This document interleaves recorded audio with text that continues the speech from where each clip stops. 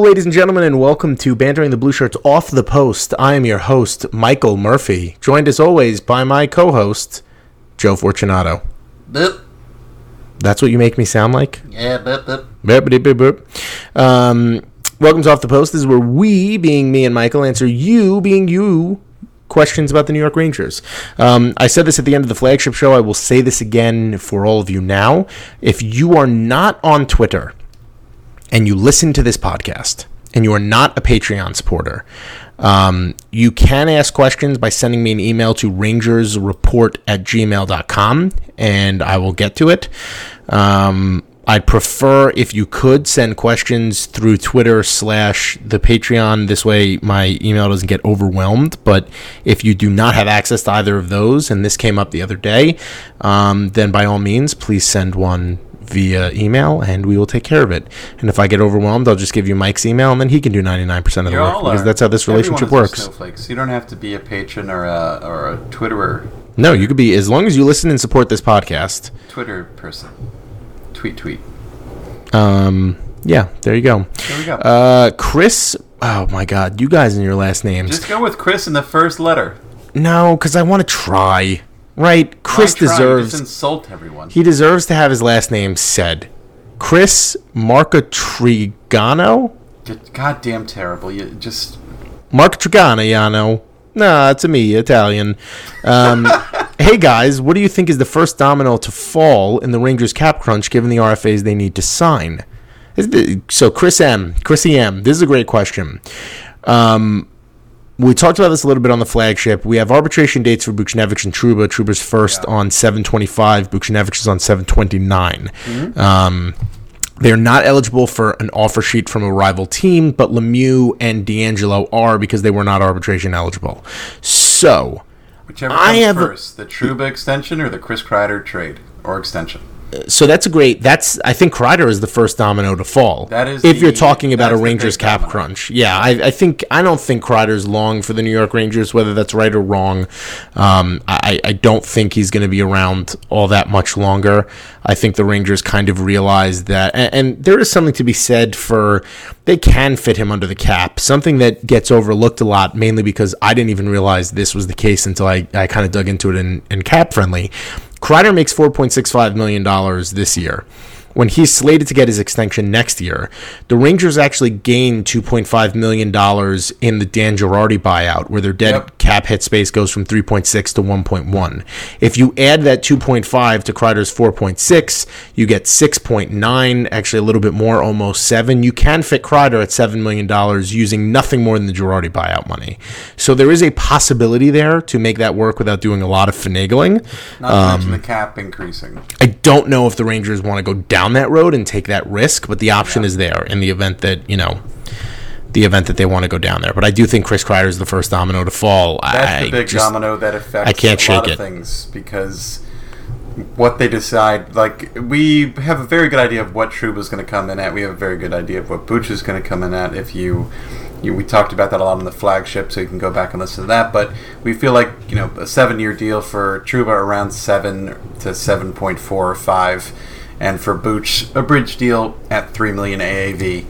And the thing is, you can fit Kreider. It's the things you have to do to make that happen. You bury Bolesky, you bury Brendan Smith to create some more room, and you dangle Vlad Nemestikov and or Ryan Strome to see if anyone is willing to nibble there. And maybe you get one of those contracts off the books. Strome is 3.1, Vlad is $4 million, so that would make life a lot easier for fitting everyone under contract. But the thing that a lot of people forget is Kreider is only 4.625 for this upcoming season, so he is a very reasonable contract. It just the next contract might not be as reasonable, especially given what we saw, the sort of contract that Anders Lee signed to. Yeah, probably will most likely not be reasonable because this one was so reasonable. Yeah, and, there's the factor of does he get a couple more shekels because he's, been around a long time, he's a captain, who knows. Paying guys with shekels now, huh? Yeah. Well, that's rude because it's not really modern-day currency. Alex Gardner, facetious, but how do we not have jersey numbers for Kravtsov and Kakko yet? Is this some kind of cruel joke? Well, Kravtsov, I don't know why we don't have a number. Yeah, that's another thing I think I kind of realized as we were going through the end of the flagship podcast. We haven't even talked about the fact that, and I'm not nervous about this, but it is a little bizarre that Kakko hasn't been signed yet. But Hughes hasn't been signed yet by the Devils either. Darsh, I think, was just it's Darsh, right? Who was taken Darsh? Who was taken by Chicago? Oh, Kirby, you mean? Kirby. That's totally possible. Anyway, he was signed today, I believe. So it's just a matter of, I'm looking it up right now. It's Darsh. It is Dash? D-A-C-H? Dash? Kirby Dash? Yeah, I think it's Doc. Yeah, here comes the negative iTunes reviews. Anyway, yeah, I'm not concerned about that. I also think Kakko wants 24 and Bunievis is 24, so that's a little awkward, but we'll see what happens there. There's no real concerns. That's when you say to Bunievis, hey, Boo, here's a nice Rolex and a steak. Nice Rolex and a steak. But can he afford a Rolex? He hasn't gotten paid yet. Yeah, but he'll make $900K. He hasn't gotten paid yet, Michael. What is he going to buy the Rolex on? Credit? He's not from New York. He doesn't know anybody to do that. How does Bunievis know to trust him? Bunievis might be in Hartford. I don't think Jeff Gorton's going to come down like on a carriage drawn by white horses with flowing manes and say, yeah, that's the way he should be traveling right now. Boo, do you mind, honey? Just here's a year's worth of steak. Like, what was it in Florida? Omaha Steaks. They'll give him some Omaha Steaks. There you go. There it is. Bob just guaranteed, to get his number. There's like a Rolex and dinner for a year, and it's like, yeah, sign me the hell up for that deal. It's very interesting. So give him one Rolex, one steak, and then you say to Bunievis, no offense meant. I hope there's none taken, but we want our little savior to be a happy boy. Felipe Ghostin, sorry, Felipe, do some projected over-under for the Rangers players next season. So I'm going to assume he's talking about points. Again, we don't read these questions beforehand. So Mike, I'll throw some at you. You give me the over-under, okay? Sounds terrible. Let's do it. Pavel Buchnevich, 57 points. It all comes down to where he plays. Man, I'm a great Vegas line maker. Damn it. That was a great number to give me. Isn't it? It's a little bit higher than 55. You son of a bitch. Let's go. That's so fun. I'll say over and let people make fun of me for it. Over was going to be my optimistic guess too, with the caveat that if he's with Panarin, it's over. But yeah, if he's with Panarin, it's over. Do you want to give me a Rangers player? We'll do 3 each. Yeah, Mika Zibanejad. Well, you have to give me the number. 72. Oh, over. Especially if he's playing with Panarin. All right, it's fun. All right, hit me. Panarin, 90.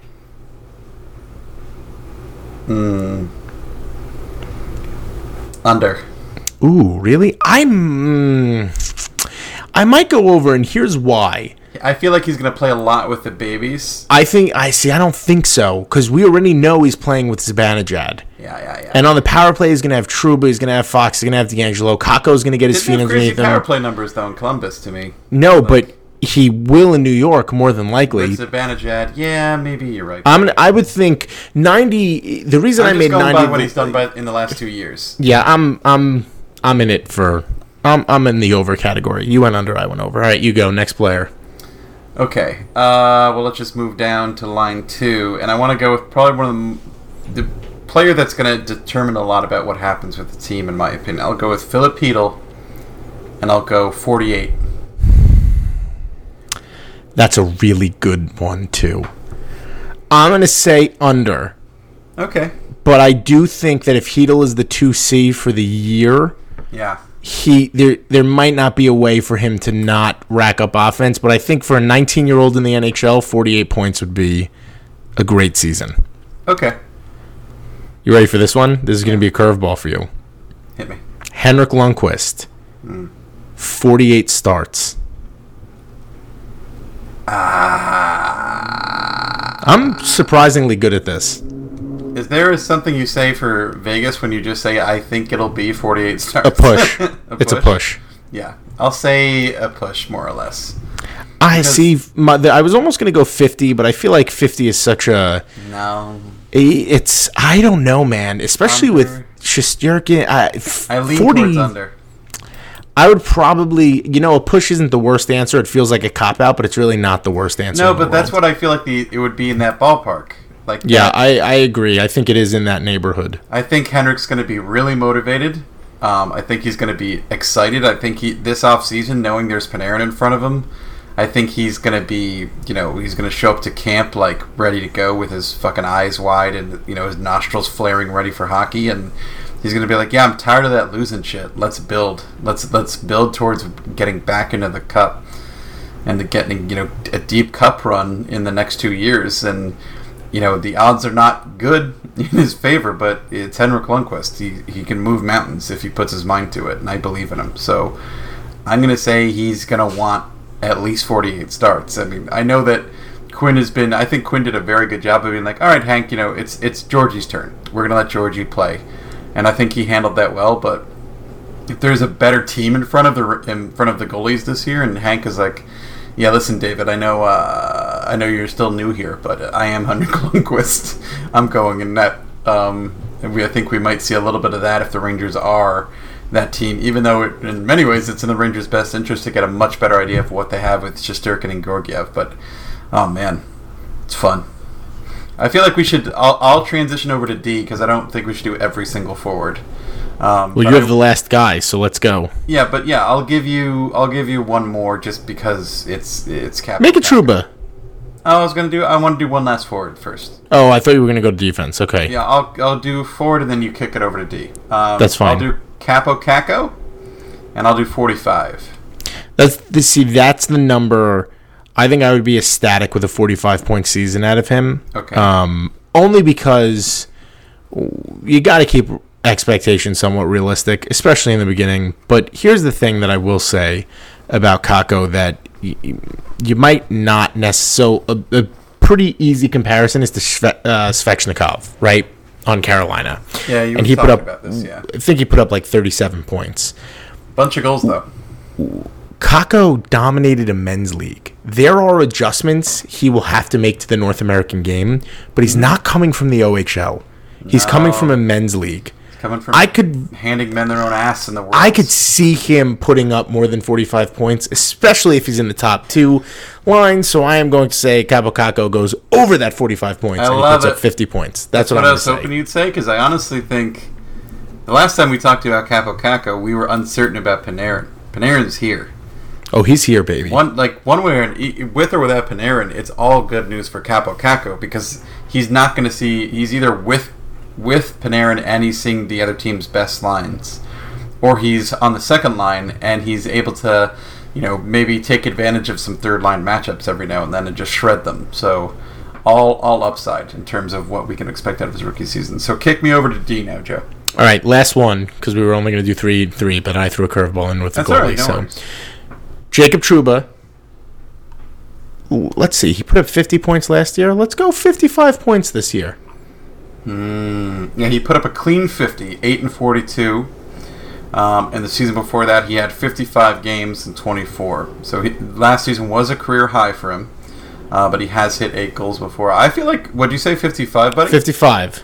I'll say he breaks it only because if the Rangers are bringing him in, I feel like he'll be power play 2. And I feel like he might be power play 1. He might be power play 1, but I feel like until otherwise, I feel like that is something that D'Angelo has to lose. And maybe he, to be fair, he could lose it in training camp and preseason, right? Yeah. Yeah. So even if he only's on power play 2, and the amount of minutes I expect he's going to play because they're going to pay him, $7 million a year, he's not going to play 18 minutes a night.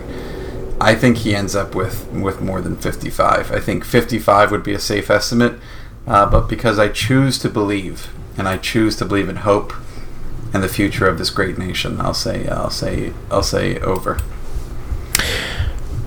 Sean Gabay, or Gabay, one or the other. Sean G. Shawnee G. If the Rangers add one more NHL player to their roster this summer, who would it be? Let's assume that's talking about Well, I guess actually there's no assumption to be made. It's talking about free agency. I would say if the Rangers do bring someone in, and I'm not so sure they do, Brian Boyle. Yep, said it at the same time. Good for us. I feel like Brian Boyle is one of the more interesting guys out there, not only because he has ties to the Rangers already, and he really kind of really truly reinvented himself in New York under Torts. He was at one point a guy who wasn't sure if he was going to be a D or a forward. And then he had a 20-goal season, Joe, as a Ranger. Brian Boyle. And, all the ups and downs he's had in his life since then and, dealing with cancer and everything and looking at, he can stay local in New York. Did his wife also have cancer? His wife helped him a ton with what he went through with cancer because he also just had like a kid around the same time, I believe. I could be mistaken. I don't want to misspeak though. I don't know why I remember. That might be why I'm associating her with it. I mean, God, hopefully she did not have it.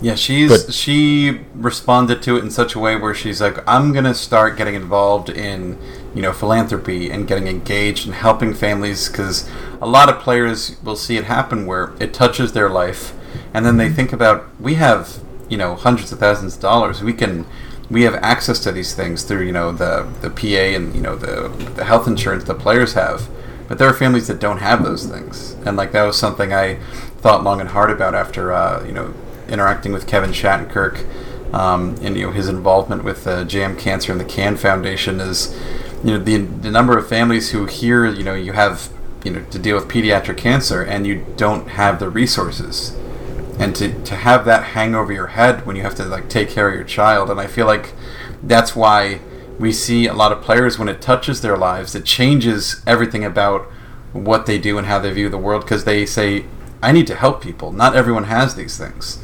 I don't know if you saw, what was it, a couple of years ago where Jimmy Kimmel, his newborn, was born with, a very serious hole in his heart, I believe. Yeah, and it was like, a doctor who was essentially like a wizard, saved his child's life, and it came down to this, he had this kind of impassioned plea to take, healthcare in this country more seriously and to help, help families who can't afford those things because it is a huge deal. But all of that in a roundabout way to say that Brian Boyle is, we hear locker room cancer a lot, although that is a very inappropriate term to use. In this situation, yes. Especially in this situation. But not meant that way. But Boyle is the antithesis of that. He would be the panacea, the elixir. He's exactly what you bring in for this. Yeah.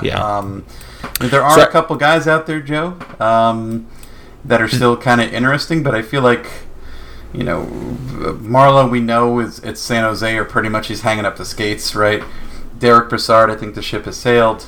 The Rangers, I feel like, would want someone in that bottom six to essentially kind of replace Jimmy Vesey and to some extent, but also I feel like Boyle makes sense to me because it's more security at the center position, right?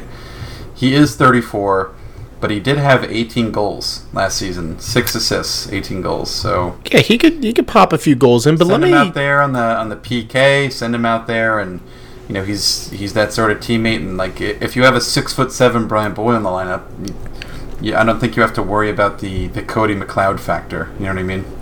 No, and I kind of don't think you have to worry about that in general anyway. But I understand why you're saying that. AR, the number 10, me, Panarin. Get it? Artemi Panarin, since he's the number 10 now. It's really Brett, who is awesome. This question kind of goes into what was just asked, but in a different way. Do you think Panarin's signing will help Kakko emotionally, given the fact that the cameras will now be on someone else, giving him time to adjust accordingly? I think... It's a good question. The best thing about Panarin is the fact that all of a sudden, even if Kreider is traded, all of the pressure on Kakko and Kravtsov to step in and make an impact right away, all the stuff that Hedl, Anderson, and Howden dealt with last year evaporates. Because one of the main reasons why Panarin is so valuable right now is that Kakko can be the number 2 winger. He can be sitting behind the limelight a little bit until he's ready to muscle out. The best part about this is Panarin wanted this. He wanted to be the superstar on a big stage in a big city. This is what he wants. This is what he's asking for, right? This is what, and frankly, he's already proven that he is that player. It's just a question of now he wants to get, under the spotlight with the big paycheck to go along with it. And it's all upside, because there's not only can he kind of help show the ropes to the young guys, especially young wingers, especially young European wingers. That's all good stuff. But the other fact of the matter is, if you can tell, the Rangers can have a second line with everyone under 20 years old, technically, if they want to. They probably won't.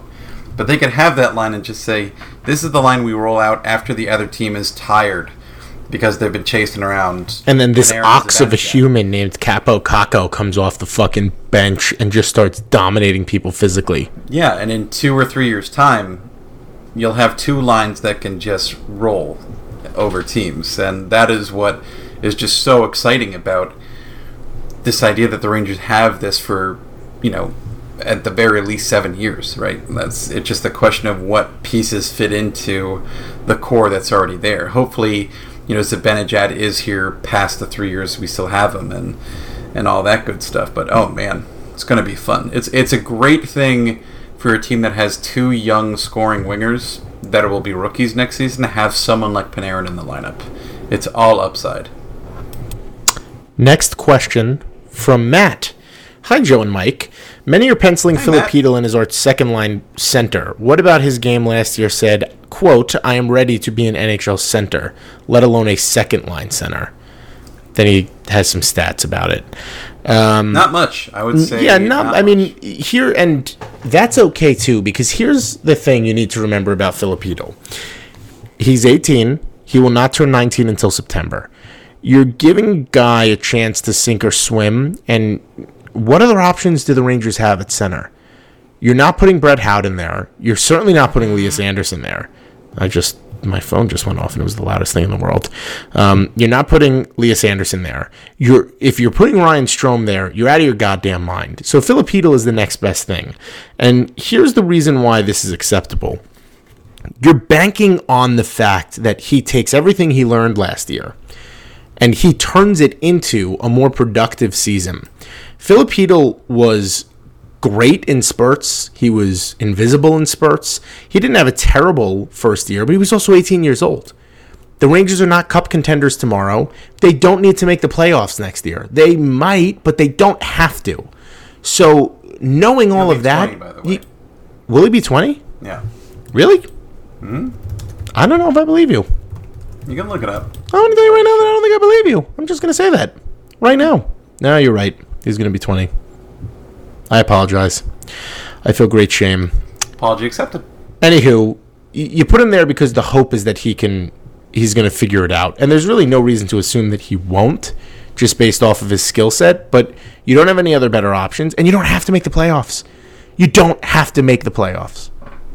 That's the answer. You play him at 2C because, as the roster stands currently, he is your best solution long-term for 2C. You want him to develop into that 2C who maybe can contend to become the 1C if and when Zibanejad leaves this team.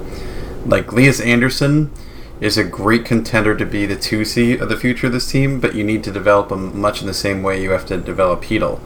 I just think Hedl is a very raw player, but the potential and ceiling for him is so high. If all he becomes, quote-unquote, all he becomes is a great, option to play wing in the top 6, then it's still a massive win for the Rangers. But you don't want Ryan Strome there.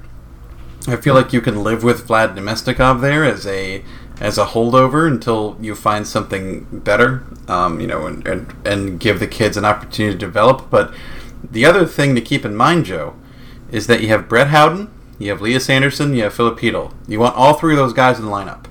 All 3 of those guys are centers. You have Mika Zibanejad. Let's say the Rangers sign, they also have Boo Nieves, and let's say they sign Brian Boyle or someone else, or, to see what happens. It all comes down to this cap crunch we've been talking about. Let's say all those things happen, and, you need to get those kids time at center ice in the NHL so that they can develop into reliable centers you can trust. And Filipino got his ass handed to him in faceoffs, although face-offs aren't terribly important, but there are aspects of his game, especially in defensive coverage and what he does in the neutral zone, that need work, especially at the second line level if he's playing the pivot.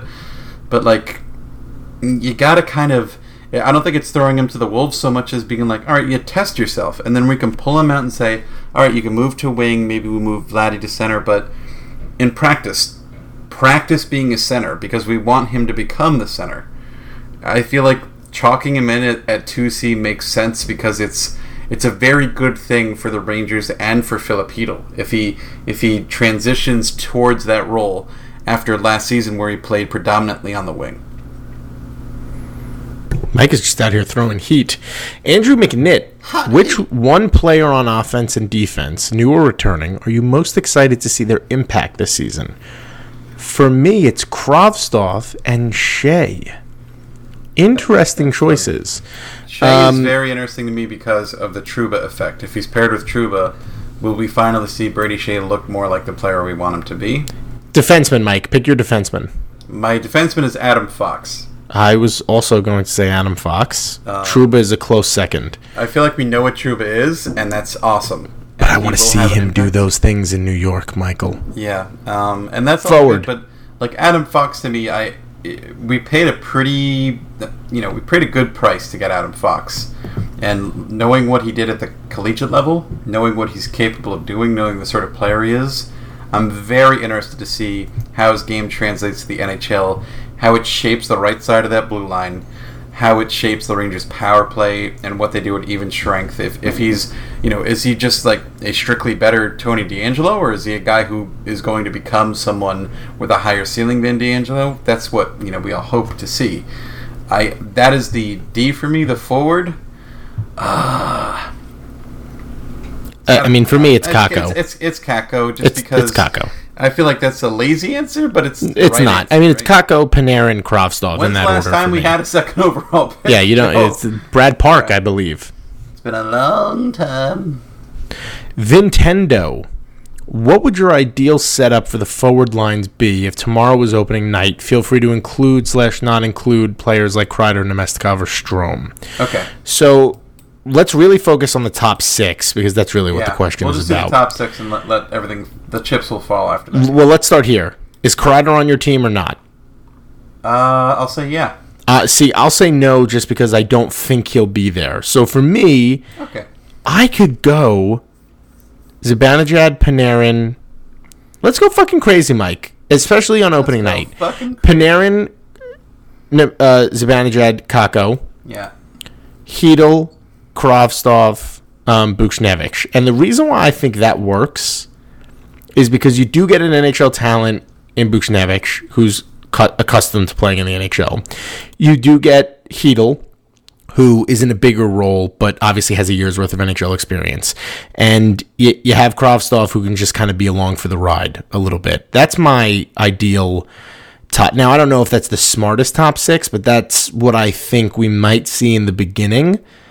I'm not choosing ideal. I'm choosing what we. That's kind of what I'm going with too. So go ahead. You do yours with Kreider. I have the same top line as you, and then I have Kreids, Chytil, Buchnevich. The theory there being you give Chytil a young center, a couple of more established players to play with, which makes a ton of sense. And then you tell Vitaly Kravtsov, like, hey, there's zero pressure on you. You're playing third line wing. Our third line's going to be a scoring line because Jimmy Vesey isn't here anymore.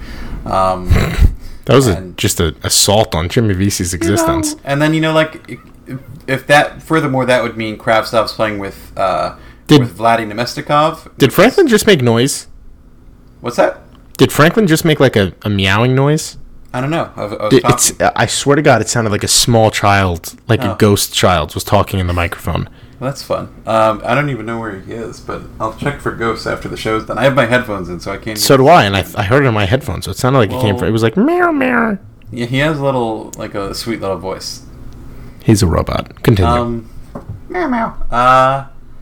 Looking at that, I feel like that makes a lot of sense, especially if you kind of flesh out the third line. You let Kravtsov play with Vladdy, and maybe Jesper. I don't know, but it really does come down to what happens with Chris Kreider, right? To be perfectly clear, Joe, much like you, I'm all in on the kids in the lineup. I'm all about Kraftstov and Capo in the top 6. Give me 2 rookie wingers in the top 6. Sign me the fuck up. I'm all about it. I want it. Next question. Josh Zarkin. And I'll repeat the name. Josh Zarkin. Because week... Josh Zarkin has an outstanding supervillain name, if you choose to go down that road. 1 week, I forgot to ask a question for Josh Zarkin, and he told me. He roasted you. He dragged you. And then I apologized to him the next week, read another question the next week, and then he told me that I did not read a question for 3 weeks in a row that I had. And then he apologized. And then Joe shook his hand to the sky and said, "Curse you, Zarkin." Josh is one of our true supporters. He would go to war for us. Up next to me on the bed. It was Franklin. There you go. So, Josh, making sure you know, I'm asking your question, and it's a great question. Is there a chance Lias gets moved or doesn't make the team? I feel like he's the odd man out. Ooh. I don't know. I could see Anderson being moved in a change of scenery type deal, like for the guy on Edmonton whose name I will not attempt to butcher. This early? Oh, for Jesse Puljujarvi? Yes. That type of a deal. Wants out of Edmonton. If the Rangers can get Puljujarvi for Lias Anderson, I'm all about it. It's that type of deal. Otherwise, I think Anderson will make the team, but I think unless they get Boyle, I think he's the 4C. But then by the same token, is Bunieves a more suited 4C? Probably. Do you want Anderson to develop another year in Hartford with an actual coaching staff and an actual message? I mean, that's another question too. That is a good question and an important one. I feel like it would be like we just saw Alex Nylander get traded, right? And he's an example of a prospect who is highly touted.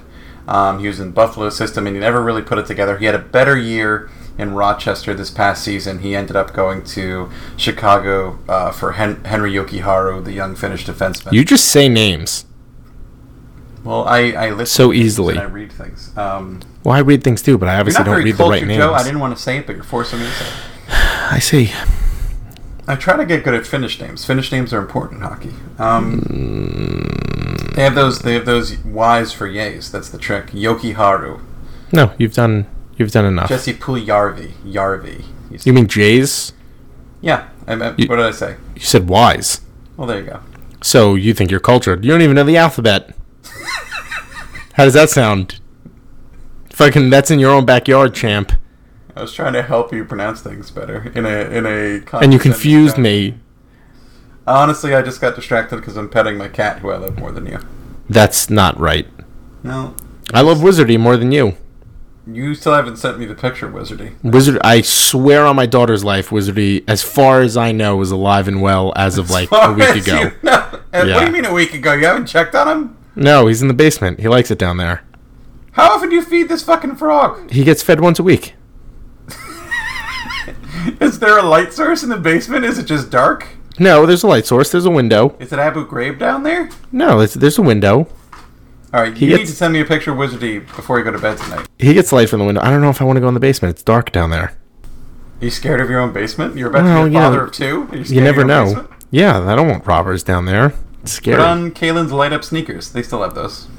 This way I could be chased through the darkness? Yeah, well, you see. You remember light-up sneakers? Those were fucking I do. I remember them being the shit when I was a kid. Those were so cool. Yeah. I remember I was super bummed when one of the lights went out on one of my shoes, and I was like, well, look, I don't want to be the idiot with one light-up shoe. That actually never happened to me. I do remember, slamming the shoes together to make the lights go off, and my mother being like, give me that. Well, I played basketball, and I played hard, sir. I broke those shoes. Well, look at you. The paint. Did you answer Josh's question before we went to Wizardy? I think you did. I did. It all comes down to, with Lias, I feel like it would be... The Rangers shouldn't trade him because he's not going to be a top 6 center. Even though they want him to be a 2C. But, this is something I hear a lot. I hear Jeff Merrick say it a lot. You shouldn't trade a prospect, until you're absolutely fucking sure, right? Jeff Merrick is a smart guy. Don't be the guy. Don't be the team that says, you know what, Philip Forsberg, we want Martin Erat more. You don't want to be that team. You know what I mean? Yes. So, that is a great point, Michael. A wonderful point. Larry D'Antonio, how much of an impact would Gusev make on the lineup with newly added pieces?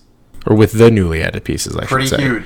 So he's an interesting case. I'm going to make a comment, Michael, okay? And I'm going to say it seriously because I'm serious. But I'm also going to say it with the notion that I'm not saying this is going to happen, okay? Have I confused you yet? Based off their always confused with you. Based off their KHL performance pre-NHL, Gusev is a better player than Panarin is. Gusev put up more electric offensive numbers in the KHL. Now, the difference between him and Panarin is that Panarin, right? Strictly by production, yeah. Okay, well that's the fucking point that I'm trying to get to, Michael. The point is, Panarin has been one of the elite wingers in the NHL for the past 4 years. Gusev is not. Shockingly, the man only wants $4 million a year on a 2-ish year deal.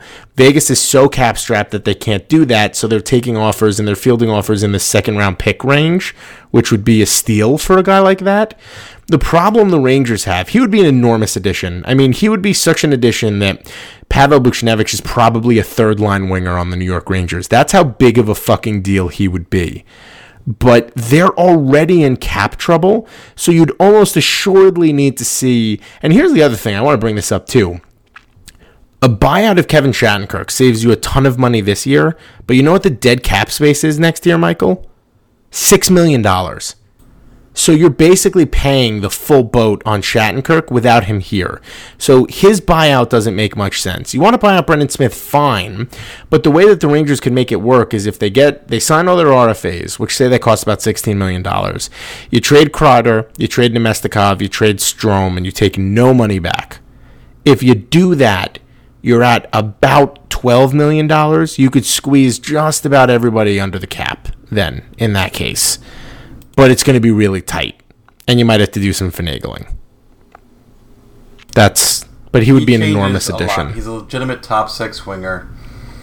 Like the idea of Gusev and Panarin added to this team is just bonkers. Like bonkers. The real problem is how do you make it work with Vegas because they're right up against it with a cap, so you have to keep in mind what you'd have to send back. Furthermore, you have to keep in mind what the Rangers do. Do the Rangers move Kreider, pick up assets, and then move like a second and a prospect that they're not in love with for someone like Gusev? If so, that's pretty tempting, especially if you can get him at $4 million a year for 2 years. But you also have to ask what good does that do in terms of the long-term build here, other than maybe like, all right, let's say they get 2 years of Gusev at $4 million, and then you realize like, oh, he is the player that we thought he could be. And then maybe you lock him up and you have him and Panarin, for the foreseeable future. And that's something to get excited about. That is in my opinion, the Rangers already have like this big knot, right? The question we had to start this off was, what's the big domino, right, Joe? And that's the Kreider situation. Gusev is almost just like this, adding a separate layer to this big knot, like a couple more strings in this big knot of what Gorton and company have to untie in this offseason to figure out what happens next. And I am really in favor of the Rangers pursuing what a deal for Gusev would look like. It just, to me, it feels like, what are the order of operations here? Like, can they spin all these plates, juggle all these balls, and make everything land in place, and still make sure they get Jacob Trouba locked up and get everything else in order that they need to get in order?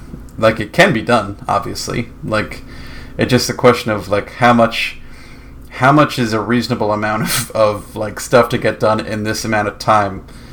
It's fascinating because of what Gusev represents and how damn good he is.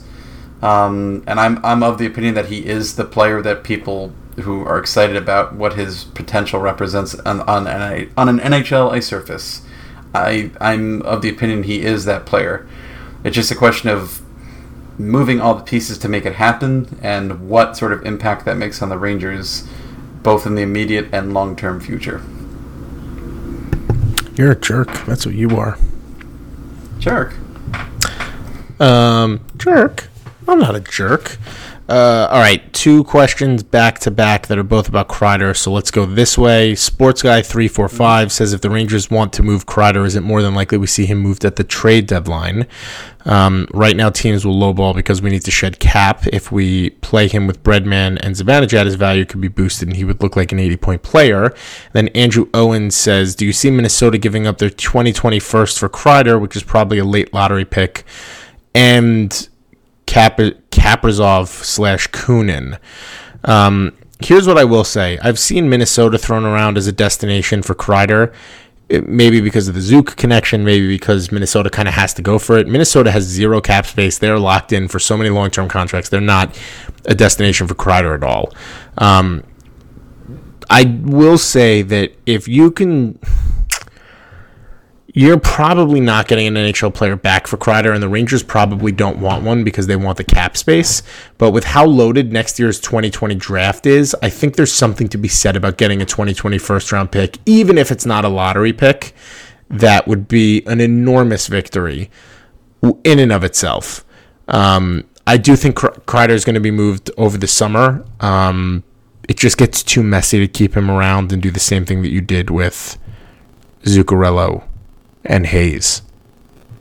I agree. I feel like it's probably better. It's not great that the Rangers weren't able to move him at the draft because what you can get for him changes in a big way. Like, what was it, Joe? Colorado was at 16 in the draft, right? Oh, damn it, Michael. I was going to answer you, but I sneezed. Yes. I think that's our first sneeze on the podcast. It might be. That was a good one. It hurt my throat. Oof. How the sinuses feel after that? Nice and clear, my friend. Clear and clean. I feel like I know that Brooks has written about this a couple times. Like the Rangers want to avoid the sideshow of another sell-off at the deadline, and yeah, I get that. That does take a toll on the locker room. And Kreider is a popular player, and he's a guy who's. Some people have thought of him, not only as an alternate captain, but maybe a captain for the future of this team. So if you can move him before the season, it's probably in your best interest. But you shouldn't settle on a deal for Chris Kreider. If there's nothing out there that's attractive that maybe doesn't get you another pick in that first round next year, maybe you just say, yeah, we're going to have Chris Kreider, and we're going to talk to him all season long and get serious about those contract negotiations, which I don't think they were really doing with Kevin Hayes. I feel like the writing was very much on the wall for Kevin Hayes and for Zuccarello. Make it clear that this can go one of two ways. It just depends on how these negotiations go, and that will be a distraction. But there's so many other storylines surrounding this team that I don't think it'll be a big deal. Kreider's not even pegged to be the top left winger on this team anymore. That's Panarin's not even close. So it's also going to be tough to showcase him with Panarin because they both play left wing. So that's the other part of this. All right, ready, Michael? Yeah. The other Erik Karlsson. Which league gets a female head coach first, NHL or NBA? I already have my answer locked in. NBA. They already have female assistant coaches. Yeah, I don't think it's close. No, the NHL is miles. Eric asked the question about diversity that we answered last year as well. It's just the NHL's not there yet. They need to get there. None of this. Football, I guess, is getting there a little bit. I believe Bruce Arian hired 2 female assistant coaches. I'm almost positive, but that's the only instance that I've heard of that. And I'm not an MLB fan in any sense. I'm really not even an NBA fan. I just happen to know that they did that. I don't think it's there either. So I don't think the NHL is the worst of the bunch, but it's not at the top. Well, progress we're seeing in the NHL is so recent. Noel Needham in the scouting department for Toronto, and of course Haley Wickenheiser, who's going to the Hall of Fame as the assistant director of player development there. Those are incredibly recent developments, and recently we heard an NHL-approved agent up in Canada for a female player agent. There are things changing. It's one of those things where we hear these things. It's wow, that hasn't happened yet. It's great that it's happened now, but why is it taking so long? I hope it happens at the NHL in our lifetimes. I would be pretty disappointed if it doesn't. I feel like something that might, the rules being different in the women's game and the men's game might make a lot of kind of the the old boys club hesitant to give acknowledgement to the achievements that we've seen great coaches make in the women's game, because many of the best, as you can imagine, many of the best female coaches in hockey are behind the bench in women's hockey, especially on the national team and collegiate level. But yeah, I would think it would be outstanding if an NHL team and front office considered like a highly regarded female coach to fill a spot behind the AHL bench, like the Rangers currently have a vacancy in Hartford, which is something you and I haven't discussed in a while. It's kind of surprising we haven't filled that. Yeah, that might be next week's show if nothing else goes down. Panarin 2020. Hey, Joe and Mike, with the Rangers needing to free up cap space to sign RFAs, what do you think the return on trades for Nemestikov and Strome would look like? So it's tough, right? It is tough. Strome There's really had a good year on paper, but spreadsheets not that much. I think it's fair to say the Rangers would be more than willing to take a lesser return to remove the cap space entirely, meaning they don't take another contract back. Maybe they only get... I mean, that's what happened with VC, right? They got a third-round pick. They probably could have gotten more, but they stuck to their guns, and they wanted to make sure that they were not getting its salary taken back. The other asset in that trade that people don't talk about enough is the cap space. The Rangers got cap space back in that trade. They got a contract off their book and a third-round pick, which is just kind of the silver lining. But they wanted a contract and the cap space off their books. And with Ryan Strome, it's $3.1 million. With Vlad, it's $4 million. I feel like the return for Vlad would still be pretty good. Like, I feel like you can get a second-round pick and maybe a prospect for Vlad. It's hard to say what... Strome may have that residual value left over, too. Fifth overall pick and all that nonsense. But and he's still, like... Strome is 25... Like, he just turned 25? No, I'm sorry, he's just going to turn 26 in 2 days. My mistake. And, like, he did shoot, like, a nice crispy 20% or something like that last season. Crispy 20%. But he did have 19 goals and 18 goals with the Rangers in 63 games. But he, like, just in terms of his penalty differential and stuff, I'm just one of those people. I'm just, like, I've seen all I need to see about Ryan Strome. All right, final two questions, Michael, and they're both silly. Yeah. Well, maybe not silly. Silly might not be the best answer. Okay. I'm going to defer to you on this one. Johnny Lowe. All right, boys. Had another battle with the woman last night. This one is a much greater debate. It was a tough discussion, but which was the better battle in Lord of the Rings? The Battle of Helm's Deep or the Battle of Minas Tirith? Minas Tirith. Minas Tirith. I know what neither of these are. So, for as much as a fantasy guy as I am, not really all that much into... And you think you're a fucking dungeon master. No, Michael, the people did. I consider the Battle of Helm's Deep, which is in the Two Towers, to be one of the most entertaining sequences in film. Like, if we're talking... Is the question, which is the better battle? Yes, which is the better battle? Ooh, doctor. I like Helm's Deep. There's a lot of things to consider with like the tactics. Like it had never been breached before, and then Saruman uses essentially like gunpowder. You know, he brings it to the gunpowder age, and you know the elves showing up at the last minute, like the old guy and the old man with one eye who shoots the early arrow that sets off the Uruk-hai. Like it's a dope battle with the rain and everything. Minas Tirith is just a bloodbath that looks like it's screwed right up until it isn't. They're both great, but I would lean towards Helm's Deep. My vote's Helm's Deep. Okay, my vote is whatever Mike voted on. Have you seen the movies? I have, but I haven't. Minas Tirith is the big human city at the end of the third movie. Is that the one where they're outnumbered 10,000 to like 300 or something? Yeah, at the very end when they say, "Screw it, we're rolling on Mordor," and right. Aragorn does for Frodo, and he just bum rushes, and it's dope.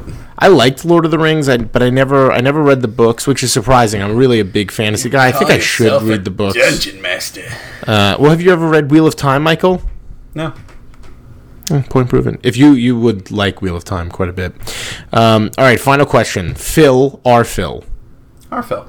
This is a would you rather, Michael. Yeah, okay? Would you rather never have the internet again or never have sex again for the rest of your life?